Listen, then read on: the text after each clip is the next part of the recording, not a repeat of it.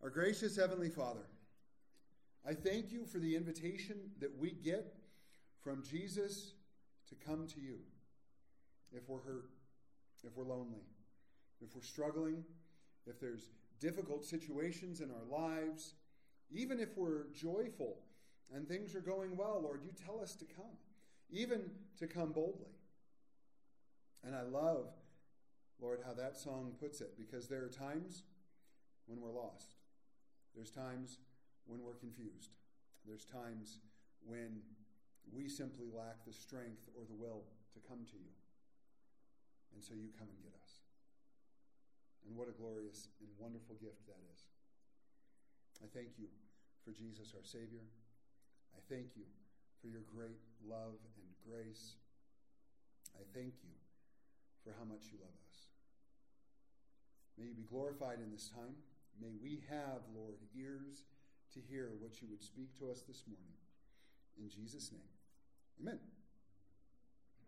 Last week, we were instructed to intentionally move forward in our spiritual growth. This week, we're going to continue to look at exhortations regarding our faith, specifically how we are coming to God's heavenly realm, and therefore we need to listen to him and live accordingly. There are some really sweet things in this passage that I'm very excited to share and to talk about. But before we do, we need to read the word. So, Hebrews chapter 12, starting in verse 18. For you have not come to the mountain that may be touched, and that burned with fire, and to blackness and darkness and tempest, and the sound of the trumpet and the voice of words, so that those who heard it begged that the word should not be spoken to them anymore, for they could not endure what was commanded. And if so much as a beast touches the mountain, it shall be stoned or shot with an arrow. And so terrifying was the sight that Moses said, I am exceedingly afraid and trembling. But you have come to Mount Zion, to the city of the living God, the heavenly Jerusalem, to an innumerable company of angels, to the general assembly and church of the firstborn, who are registered in heaven, to God, the judge of all, to the spirits of just men made perfect, to Jesus, the mediator of the new covenant, and to the blood of sprinkling that speaks better things than that of Abel. What an amazing 6 verses. Right? Here we see two mountains contrasted as two ways to approach God. Mount Sinai and Mount Zion. The difference here is coming to God by the law, which is Mount Sinai, or coming to God by grace, which is Zion. The difference is coming to God by our own effort, or coming to him based on the finished work of Jesus on the cross. So this is what we're going to begin exploring. Mount Sinai. This was a mountain out in the desert that we see on multiple occasions in the Old Testament. This scene presented to us here, where there's the sound of a trumpet and voice of words and darkness and blackness and the mountains on fire, and if a beast so much as touches it, you were to stone it or shoot it with an arrow. That is presented to us in Exodus chapter 19. Highly recommend you go back and have a read at that. We're just not going to do it for time's sake right now. And we are clearly told this is not the way we come to God. We don't come to a mountain burning with fire. We don't come to a mountain that we cannot touch. We don't come to a mountain that terrified the people and terrified Moses. That's not how we come. That's the law. And you know what? The law should be terrifying. You go back and spend some time studying Exodus, Leviticus, Numbers, and Deuteronomy. There's some stuff in there it's hard. And the idea that you would have to keep it perfectly, or when you fail to keep it perfectly, you have to repeatedly make sacrifices in order to be right before God, would be a very fearful thing. You got to think about what that would look like. It's a lot like those who subscribe to the Arminian way of thinking. If you remember, Joseph Arminius' idea was that if you make a mistake, you lose your salvation. And if you do not get saved again, quickly and you die between the time you make a mistake and the time you get saved again, well, then you'll go straight to hell. That was Joseph Arminius' way of thinking, which is wrong. That's not what the Bible says. And I'm very grateful for it. Anybody here make a mistake yet today? I've made one or two, maybe more, right? And if I haven't made at least one or two, I'll probably make 6 or 8 before the day's over. That's just how it goes. Well, according to that line of thinking, every time you make a mistake, you've got to get saved again. Your salvation has fled out the window, and you're in danger. That's not grace. That's man-made works.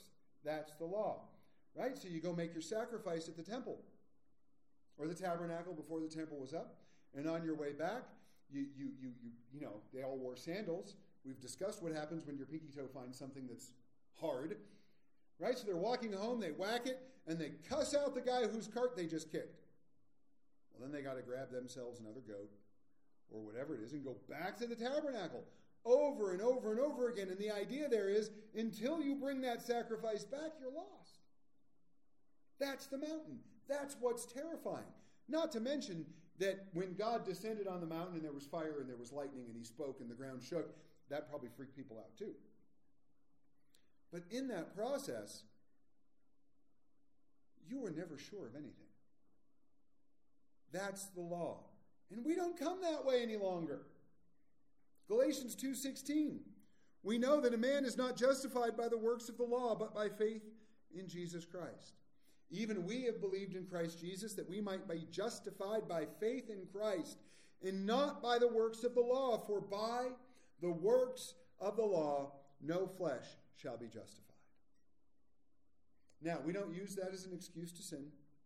We don't use that to mean that we can just live however we want because we're covered by grace. God is not dumb, and the Bible teaches us otherwise. But what it means is I don't do any of this so that I can be right before God. We don't come that way anymore. How do we come?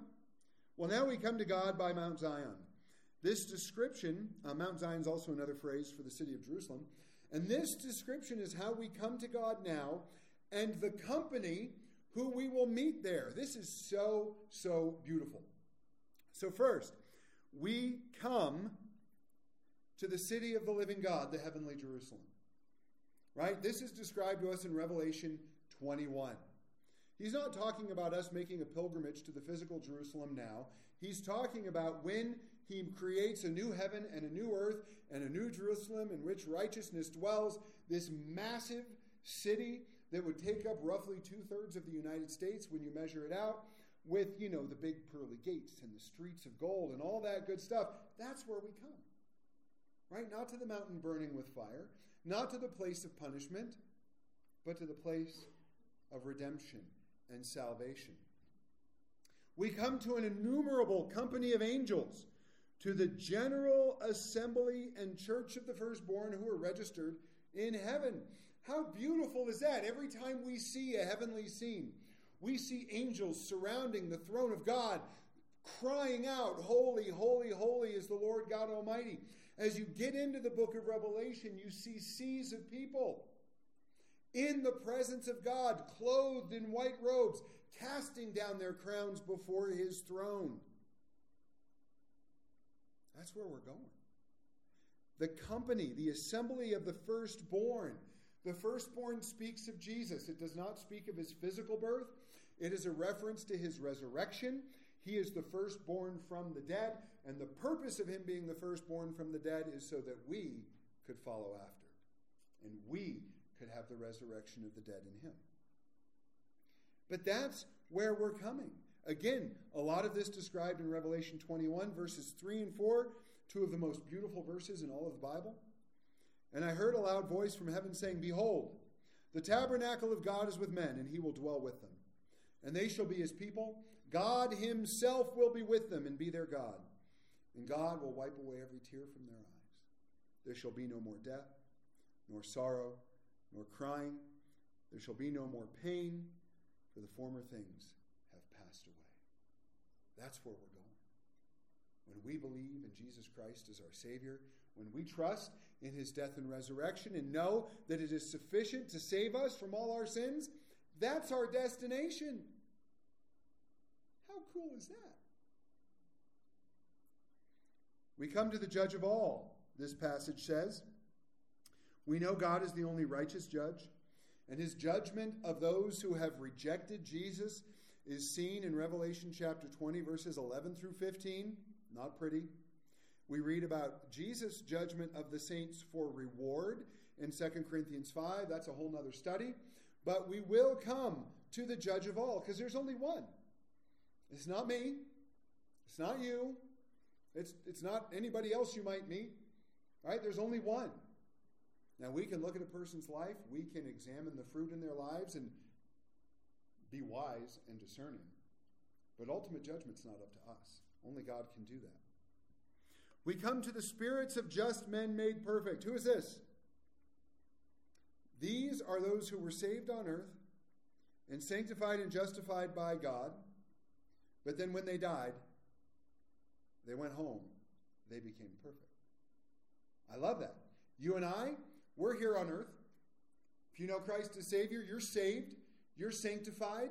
You're justified before God by the guidance of his word and the power of his Spirit. We're all moving forward in our faith, as we talked about last week, being transformed more and more into the image of Jesus. However, we will never be perfect here. Something we should accept. I remember years ago, I was pastoring a church, and this person had started a heretical Bible study in the area. Very heretical. This person was trying to lead other people to hell, and I found out several members of the church that I was pastoring went to that Bible study, and I confronted them, and I confronted the person. It was not pleasant. But anyways, one of the things that they were teaching was that you could become perfected by keeping the law. So after I confronted them and confronted the folks in my church who were part of this, I'm like, you got to show me a place in the Bible that says that. Well, I said, I can show you places in the Bible that says the exact opposite. When does perfection take place according to this passage? When do we get there? As long as we're here, as long as we're in this body, as long as we lived in a fallen world, we're not going to be perfect. Give yourself a break. We should strive for excellence.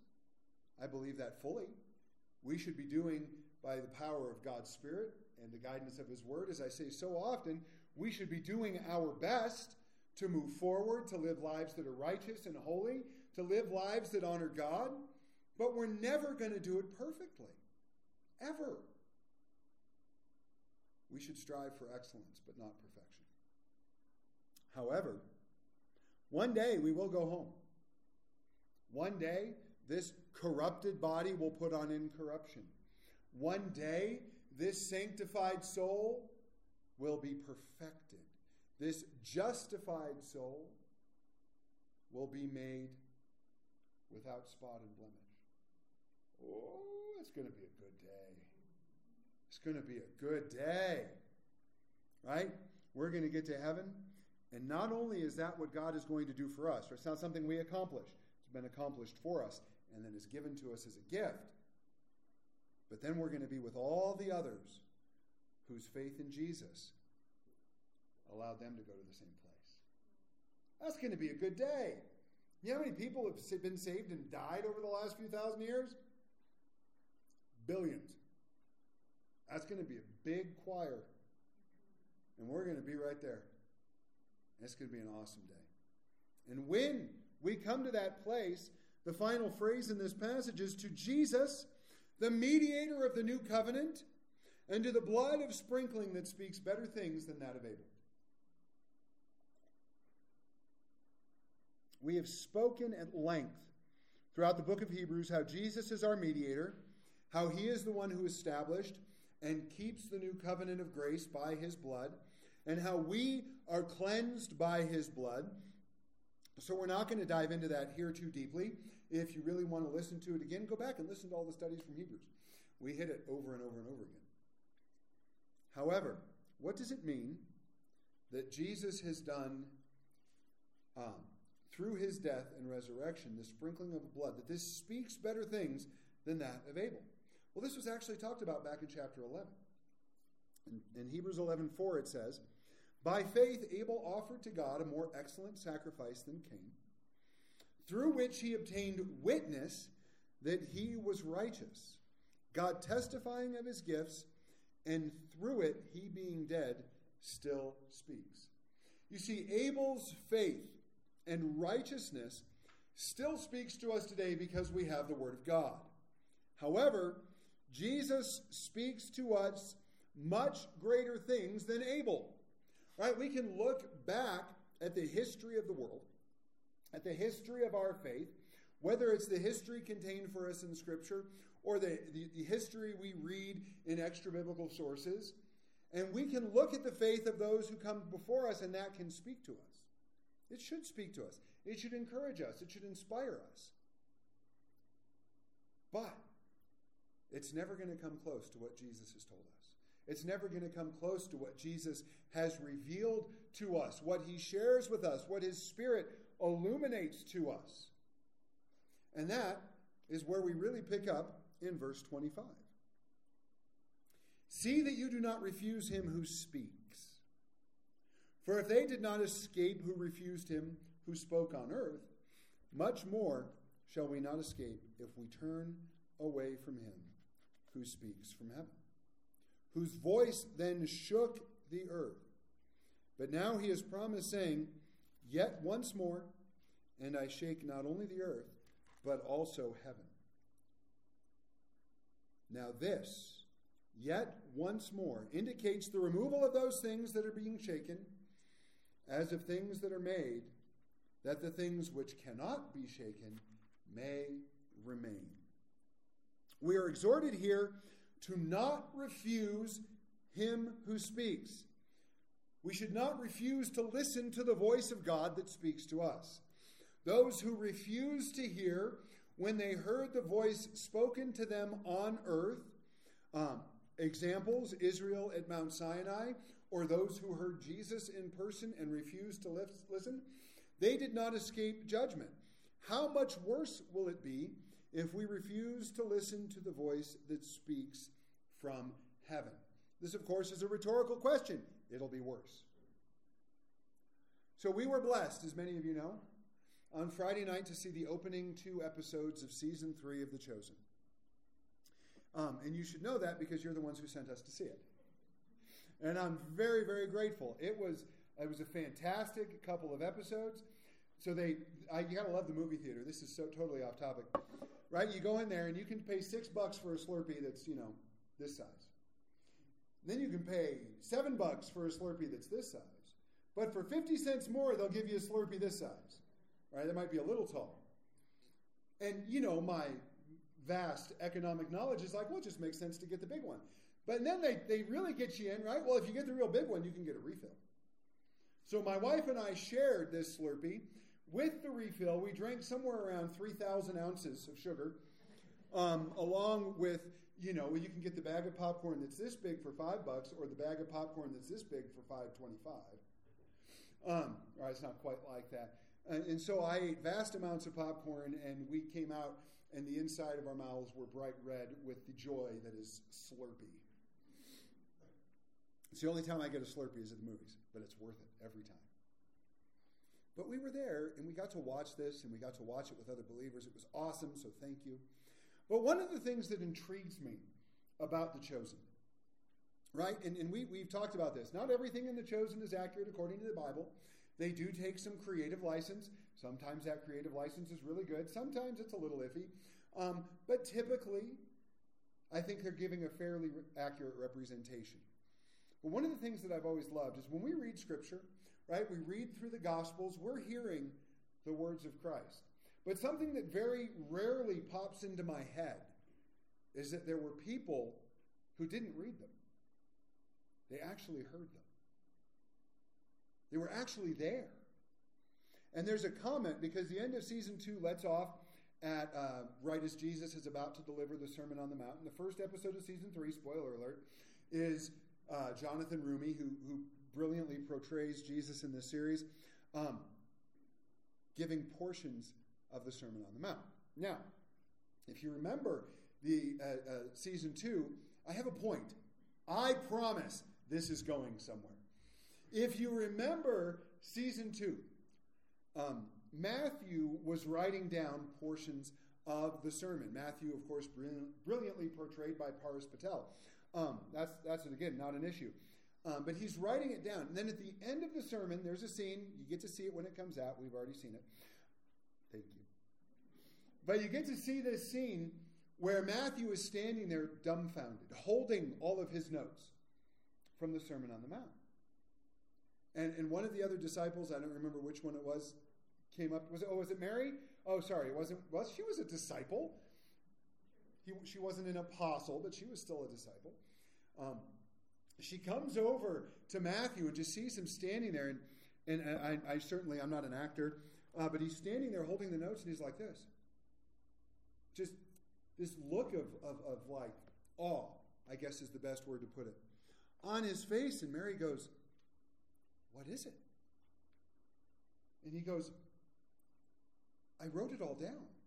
And he basically said everything that I wrote down. He goes, "But it's different." And she goes, "Because he said it." He was like, "Yeah." Now, that scene was very cool to me, and it speaks to this right now. And I didn't know it. The sermon was done before we went to Grand Junction. Because there were people who actually got to hear his voice. One day we will too. But we are given the Word. We are given the Word of God. And we are given the Holy Spirit. And there's several ways we can look at this idea of the voice that speaks from heaven. Right? One, we know from John 16:13 that the Holy Spirit is sent to reveal truth to us. Two, we have the Word of God, which is literally breathed out by God, according to 2 Timothy 3:16 and 17. Then we have, this is really what I would lean with, is you look at those two things. I think it's a combination of both.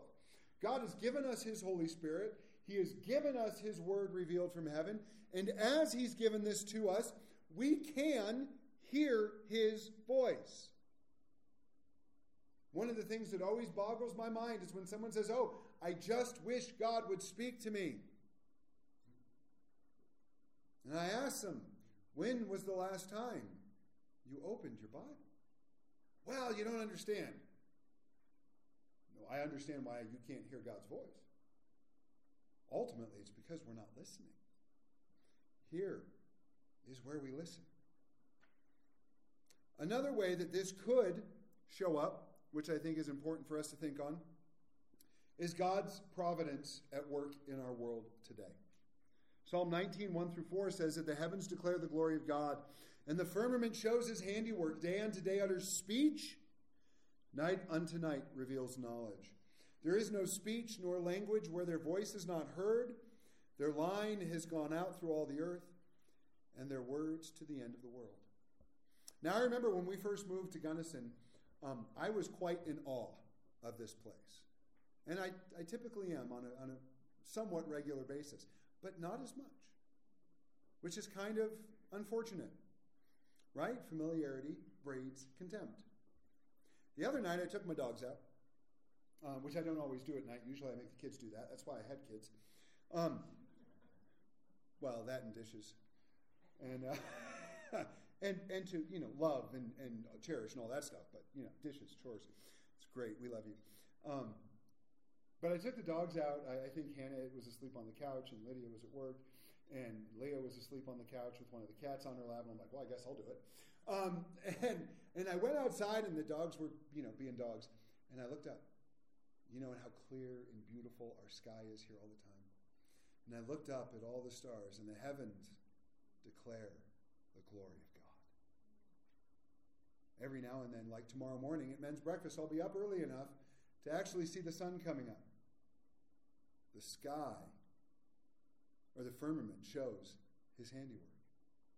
Day unto day utters speech. Night unto night reveals knowledge. And there is no speech nor language where their voice is not heard. Paul picked up on this in Romans chapter 1, where he tells us that creation is witness to God, so that no one has an excuse. Right? Maybe not everybody has the theological knowledge that we gain from studying the Word of God in depth, but there's not a single person on earth who can't look up at the sky and go, that couldn't have been an accident. There's not a single person who can hold a newborn baby and say, oh, look at this, billions of years of evolution at work. That's not how it works. We just can't. We just can't. But then the question comes, are we listening? This quote, the idea of being shaken here that shows up in verse 26 and 27, right? Yeah, I shake not, yet once more, and I shake not only the earth, but also the heavens. Now this yet once more indicates the removal of those things that are being shaken, as of things that are made, that the things which cannot be shaken may remain. And I love this. There's a quote from Haggai 2:6. It speaks of judgment and a removal of those things that are made, so that what cannot be shaken, which is those of us saved by Jesus Christ, may remain. Again, this is going to refer to the new heavens and the new earth in Jerusalem, which we talked about above, which are created after God's final judgment. But I want to look at this promise in its entirety from the book of Haggai, chapter 2, verses 5 through 9. If you haven't read through the minor prophets recently, it's always a great idea. We tend to dismiss them. Oh, I want to read the book of Isaiah, or, oh, let's go read Daniel. Who's Haggai? Go check out who Haggai is. He's worth reading. This is that quote in context from Haggai chapter 2. According to the word that I covenanted with you when you came out of Egypt, so my spirit remains among you. Do not fear. For thus says the Lord of hosts, once more, it is a little while, I will shake heaven and earth, the sea and dry land. I will shake all nations, and they shall come to the desire of nations. And I will fill this temple with glory, says the Lord of hosts. The silver is mine, the gold is mine, says the Lord of hosts. The glory of this latter temple shall be greater than the former, says the Lord of hosts. And in this place I will give peace, says the Lord of hosts. That whole picture, the latter temple that he's speaking of, is him. His presence in the New Jerusalem. That's where we will go to find ultimate peace. That's where all of the nations will come to the desire of all nations, which is Jesus Christ. This is a beautiful prophetic passage about the future kingdom that we're already a part of. Isn't that cool? Am I the only one? I'm hearing a few, come on, people, this is cool. I don't need an amen. I just need you to know how cool this is. That the Bible tells us this. So cool, I spilled coffee on my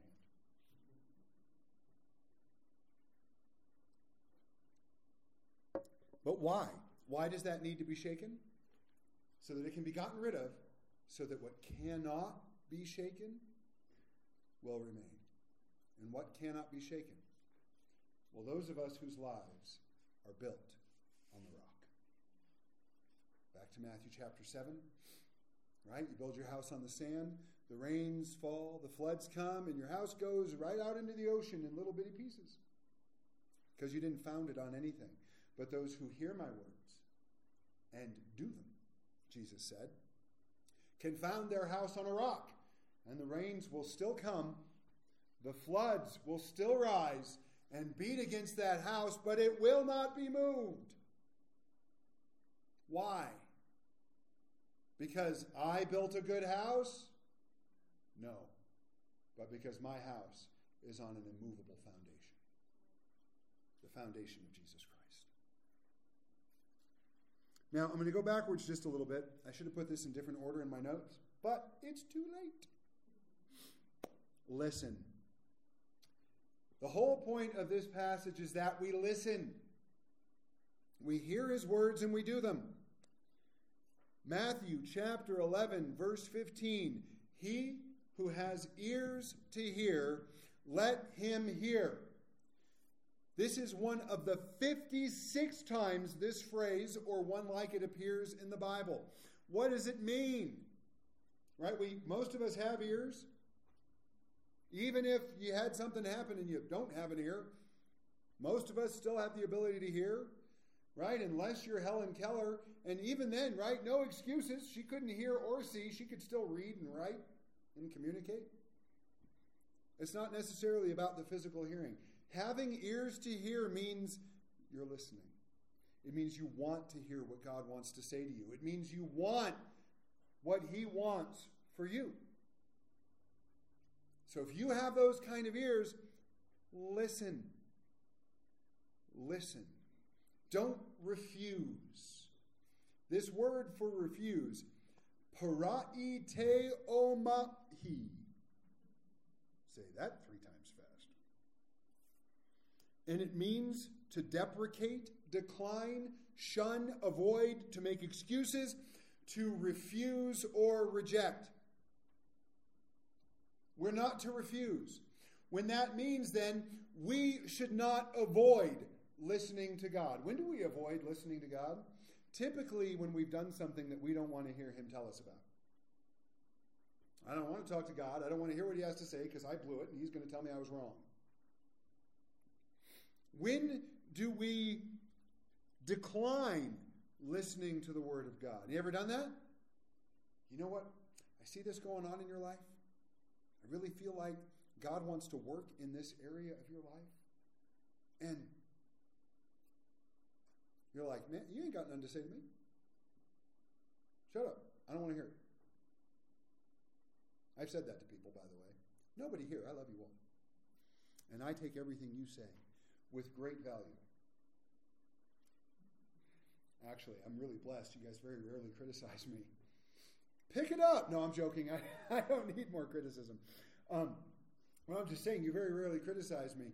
But there's been many times where someone's come up to me and said something, and immediately my pride wakes up. How dare you? How dare you talk? How dare you? Right? And then later on, God was like, you should have listened. But, no, just, you should have listened. I've had to go back and apologize to people for that. It's not fun. What about making excuses when it comes to hearing? That's my favorite. I bring it up a lot. How many of us make excuses for the amount of time we spend in the Word?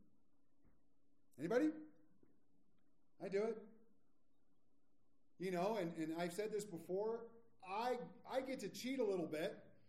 I literally get paid to spend time in the Bible. Thank you. And it's awesome, and I love it. But I do have to make the distinction between studying for a sermon and just listening to God. Because those can be two very different things for me. And if I don't make that distinction, if I make the excuse, well, you know what, I'm going to skip my devotion time this morning because I'm going to be working on my sermon this afternoon anyway. You want to really know what happens? Working on my sermon that afternoon goes very poorly. Because I skipped the time that I should just be spending with Him.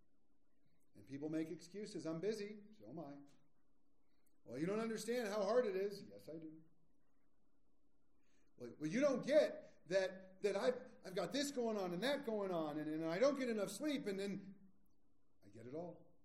I get it all. I've made the same excuses. And you know what they say about excuses, right? Excuses are like armpits. Everybody's got two, and they stink. That's why Jesus told us to hear His words and to do them so we can build our house on an unmovable foundation. Now we get to verse 28. Therefore, since we are receiving a kingdom which cannot be shaken, let us have grace by which we may serve God acceptably with reverence and godly fear, for our God is a consuming fire. I love this verse so much that somewhere around 15 years ago I had it tattooed on my arm. That's the Greek that's on the inside of my left arm. Fear God and have grace. Phobos, theos, echo, charis. That's what that means. And it comes from this verse. So this he says, therefore, as a result of the truth we have studied, not just in the last couple of verses, but in the book of Hebrews and the Bible as a whole, this is what we should be doing. Verse 29 then really leads us into chapter 13, where we'll get a series of closing instructions, as I mentioned at the beginning. So first, because of everything that's come before it, we need to know we're receiving a kingdom which cannot be shaken. Because the kingdom of God is immovable. Why? Because it's founded on the finished work of Jesus on the cross as revealed to us in the Word. Back in Matthew 16, verses 15 through 18, Jesus asked his disciples, who do men say that I am? And they said, well, this prophet or Isaiah or Elijah, right? They give several excuses. He says, but who do you say that I am? And Simon Peter looks at him and says, you are the Christ, the Son of the living God. And Jesus answered, blessed are you, Simon Bar-Jonah, or son of Jonah, for flesh and blood has not revealed this to you, but my Father who is in heaven. Also I say to you, that you are Peter, and on this rock I will build my church, and the gates of Hades shall not prevail against it. Now a lot of people go, oh, see, Peter is the rock on which the church is built. The Catholic Church, the Roman Catholic Church, is sold on the idea that Peter is the rock on which the church is built. He's not. What's the rock on which the church is built? Peter's declaration. That you are the Christ, the Son of the living God. Now, you say, well, how do you know that? Because I have a Greek dictionary. The word Peter, right? And I say to you that you are Peter. It's a piece of a rock. It's a pebble. Imagine somebody at a quarry who's chiseling a piece of rock out. Well, what's going to be at their feet? Shavings, dust, little bitty pieces of that rock that they chiseled while they're trying to get the big block out. That's Peter. That's the kind of rock that's referred to. But on this rock, which is a massive rock, right? I will build my church. So when we look into the Greek and the way that that's actually arranged, the rock on which the church is built is Peter's declaration that Jesus is the Christ, the Son of the living God. That is what we build our lives on, what the church is built on. So then he goes on, with that being known, that's the foundation which cannot be moved. There's a really cool illustration of that in the book of Daniel. Jesus being the rock that topples all other nations that stand against him. Very, very cool. That's another study. But because of that, because that's our foundation, let us have grace by which we may serve God. We need God's grace to serve and worship him. It's that simple. Without his grace, we can do nothing. That's why Jesus told us in John 15:5 that apart from him, we can do nothing. That's why we are reminded in 2 Corinthians chapter 12 that God's grace is sufficient to provide us his strength in our weakness. If you're anything like me, you have a desire to serve God in your life. Well, you can't do that without grace.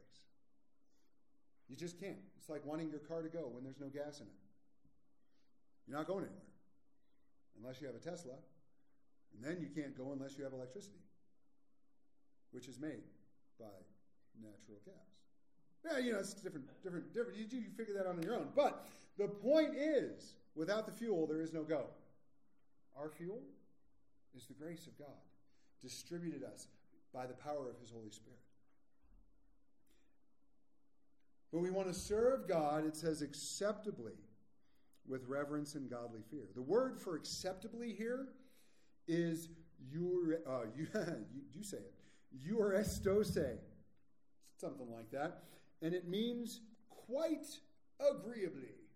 or to please well. How do we serve God in a way that pleases him well? Well, we serve him by his grace, letting his all-sufficient grace give us strength in our weakness. And as we do this, we do so with reverence and godly fear. And I love this word for reverence.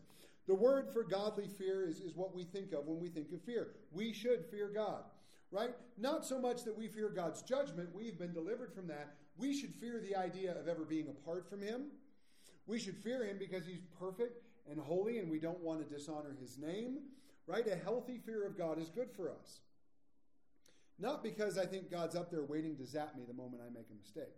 I don't believe that for a moment. He's up there and his eyes are on me because he loves me and because he loves you. But a healthy fear of God is good for us.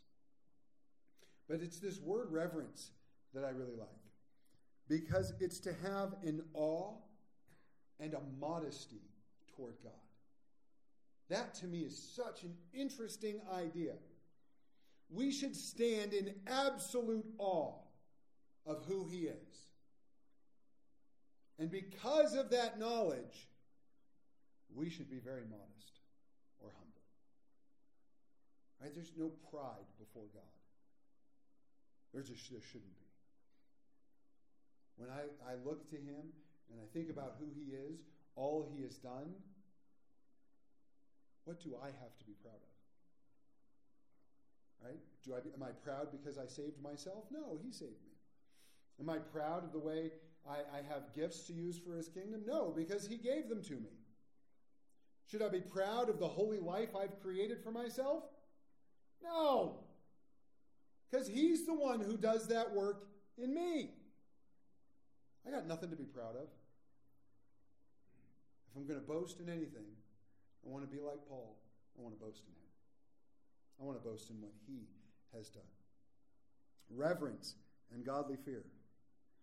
And then he says this last phrase, for our God is a consuming fire. And I love that. It harkens back to him, hearken. We don't use that word enough. It harkens back to the mountain that was burned with fire. It harkens back, I'm going to see how many times I can use it now. Remember when Elijah challenged the prophets of Baal on Mount Carmel, right? And the water and the altar and the sacrifice, and God sucked all of it up in the fire. Remember the situation surrounding Samson's birth. Manoah brings this offering to the angel of the Lord, who is Jesus, and Jesus receives this offering, and then he goes up in the flame, and when he's done, there's nothing left. All-consuming fire. What it means is that there is nothing good that has not come from him. There is nothing that he doesn't see. There is nothing that he doesn't know. There is nothing in all creation that he does not uphold or have control over, with the exception of our free will. And that's by choice. He could choose to violate our free will. He doesn't. And I'm grateful for that. Okay, sometimes I'm grateful for that, because sometimes I make really dumb choices. And I'm like, God, you should have stopped me. And I'm like, why? You wanted to do something stupid? I let you. Thanks. But he chooses not to violate our free will. And that's mind-boggling to us, because he could.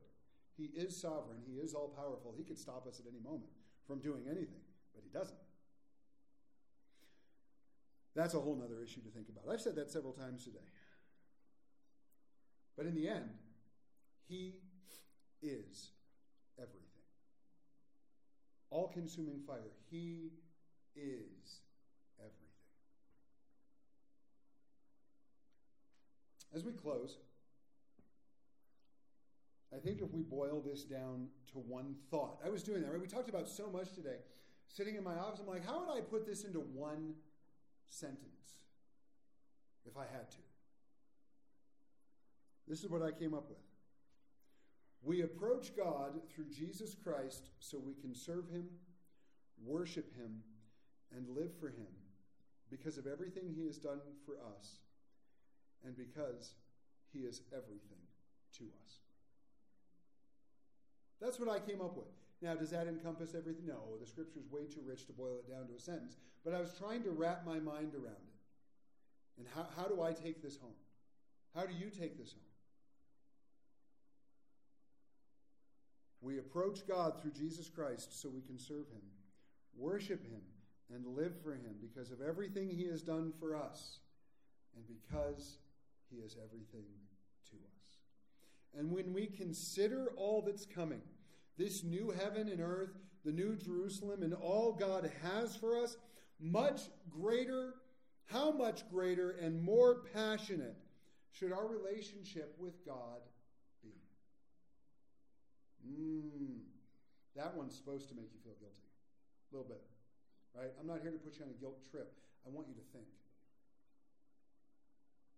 1 Corinthians 2:9 says that eye has not seen, nor ear heard, nor have entered into the heart of man the things which God has prepared for those who love him. And I was thinking about this verse. I knew this sermon was coming up. I knew, and while Leah and I were away this weekend, I was thinking about how easy it is to become distracted by the things that just don't matter. It's so easy, isn't it? Right?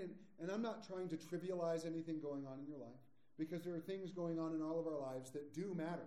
They matter to God. But think about the things we get passionate about. We were out to breakfast yesterday, and the NFL Network had the game on. It was Titans and the Cheeseheads. Packers. Couldn't think of the Cheeseheads. Right? And as is typical, right? It's a little chilly in Wisconsin this time of year. Right? Dudes out there. Shorts. Nothing else. Face painted. Right? The hair on their body literally freezing off because of how cold it is. Screaming with the big cheese thing on their head and a big can of beer in one hand. Ah! For the Green Bay Packers. Packers lost. All that passion did absolutely nothing. Now let's assume the Packers won. Let's assume they go all the way. They won the Super Bowl. And they're out there half naked in the freezing cold, covered with snow, screaming for their football team. Now, whatever you think about it, that's dedication. And for what? Because they're hoping their team wins a trophy that they'll never get to touch.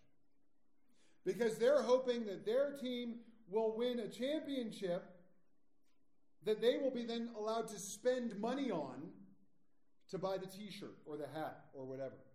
Because their team will get bonuses, some of them in the millions of dollars that they'll never see, and actually the cost of their tickets and the purchase of all the paraphernalia is how they can afford to give them the bonuses to begin with. It means nothing. Absolutely nothing. Now, I say that, I'm passionate about at least one sport. Just one. But the point is, it means nothing.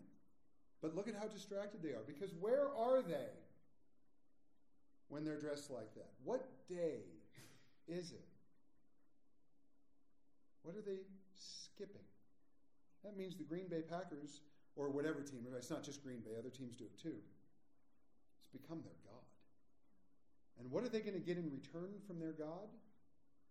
Absolutely nothing. So start thinking about what we get. Right? I'm trying to help all of us, myself included, have a bit of a perspective shift this morning. Think about what we get. Eye has not seen, nor ear heard, nor entered into the heart of man the things which God has prepared for those who love him. Think about what we get. God's going to create heaven and earth anew for us. He's going to create a city paved with gold for us. He's going to bring us into his very presence where there will be no more pain, no more tears, no more sorrow, no more suffering. All the trauma of our past erased, all of our sin gotten rid of, all of the hurt, corruption, and horrible garbage we've experienced on this planet gone. That's going to be a good day. with that being our destination, that being where our journey is leading, how should we approach this world? I'm going to dare say a little differently than most of us do, myself included. Right? Sometimes I wake up in the morning and I worry about a bill I have to pay. Not that I shouldn't be responsible and pay my bills, but in light of eternity, what is that? Maybe somebody said something to me that hurt my feelings. Right? That doesn't necessarily insignificant or wrong, but in the light of eternity, should I hold on to that bitterness and anger and refuse to forgive? Or maybe there's something in my life that's holding me back. We've talked about this over the last couple of weeks, but it's holding me back from moving forward in what God has for me. In light of where I'm going, boy, I want to move forward because I want to get there. And it's all because of what he's done. But I think when we have that perspective shift, the way we approach the world around us is going to be a little different. And it should be. So, I always have to annoy you with a couple questions. The first one, for anybody who might be listening here or online, are you part of the kingdom that cannot be shaken? It's my favorite question. I was privileged this week to talk to a young man who changed addresses. It was awesome. He was in the kingdom of darkness. Now he's in the kingdom of light. Right? And I just give all the God the glory. I was at lunch. I was driving back to the church here. I was crying in the car. It was pretty sad, but it was just because I was so overjoyed. Because it wasn't me. I got to watch God save him. And that's just so cool. Right? But if there's anybody who doesn't have that, if you're online, leave us a message, send us an email. I don't care how you do it. Get in touch. We would love to help you with that. But if you don't know, if you're not in that new kingdom, well, it's time. Over the last week, now I'm hearkening back, right? They're hearkening. I'm going to put it on my office door. Let's hearken. Hearkening back to last week, I asked a question last week, and I'm asking you now, what has God led you to do to be more intentional in your spiritual health? Are you doing it? Investing in our relationship with him adds to us being unshakable in Christ. Because the more we know him, the more we trust him. Finally, are we listening to God and acting on what he says so that we can have grace and serve him acceptably with reverence and godly fear? Because I'm going to tell you something. I'm not a prophet in that general sense of predicting your future, but I can guarantee God has something for you. I know that. I can guarantee there's something that God wants you to be doing. Now, maybe you're already doing it. Praise God. That's awesome. Maybe you're not. That's not up to me. That's between you and him. And if you are doing it, then seek him on how he wants you to continue to move forward with it. And if you're not, we'll figure out what it is and start. Because, guys, that's how we're going to change the city. Not us, but by God working through us and what he's called each of us to do. The thought that I had, and I'm going to end with this, I promise, because I've already gone longer than I should have. But the thought that I'm going to end with is this. As I drove back, we all have great desire as a church to see revival in our city, to see an awakening in our valley, to see people coming to know Christ. And, I would love nothing more than to, Roy and I have talked a little bit about this, to have some event where hundreds of people come out and they all get saved and then they all start coming to church, or a church, not even necessarily ours, and how cool that would be. Because it would be, wouldn't it? And now this isn't a lack of faith, this is a reality check. Because this is what I think is really going to happen. We're going to take this city back from the devil one soul at a time. Until they're all his. And as much as I love you, and as much as I love being here on Sunday morning, that's not going to take place in this building. It's going to take place out there. And that is what we are called to. I'm giving you a bit of a glimpse of the sermon I'm going to preach on January 1st. So there's your preview. Until then, let's pray. Lord, we love you, and we thank you for the call and gifting you've put on our lives. I thank you for the love and grace that you've shown each and every one of us. I pray, Father, as we move into this week, that you would just bless us as we celebrate you, as we celebrate all that you've done in our lives, all that you're giving us.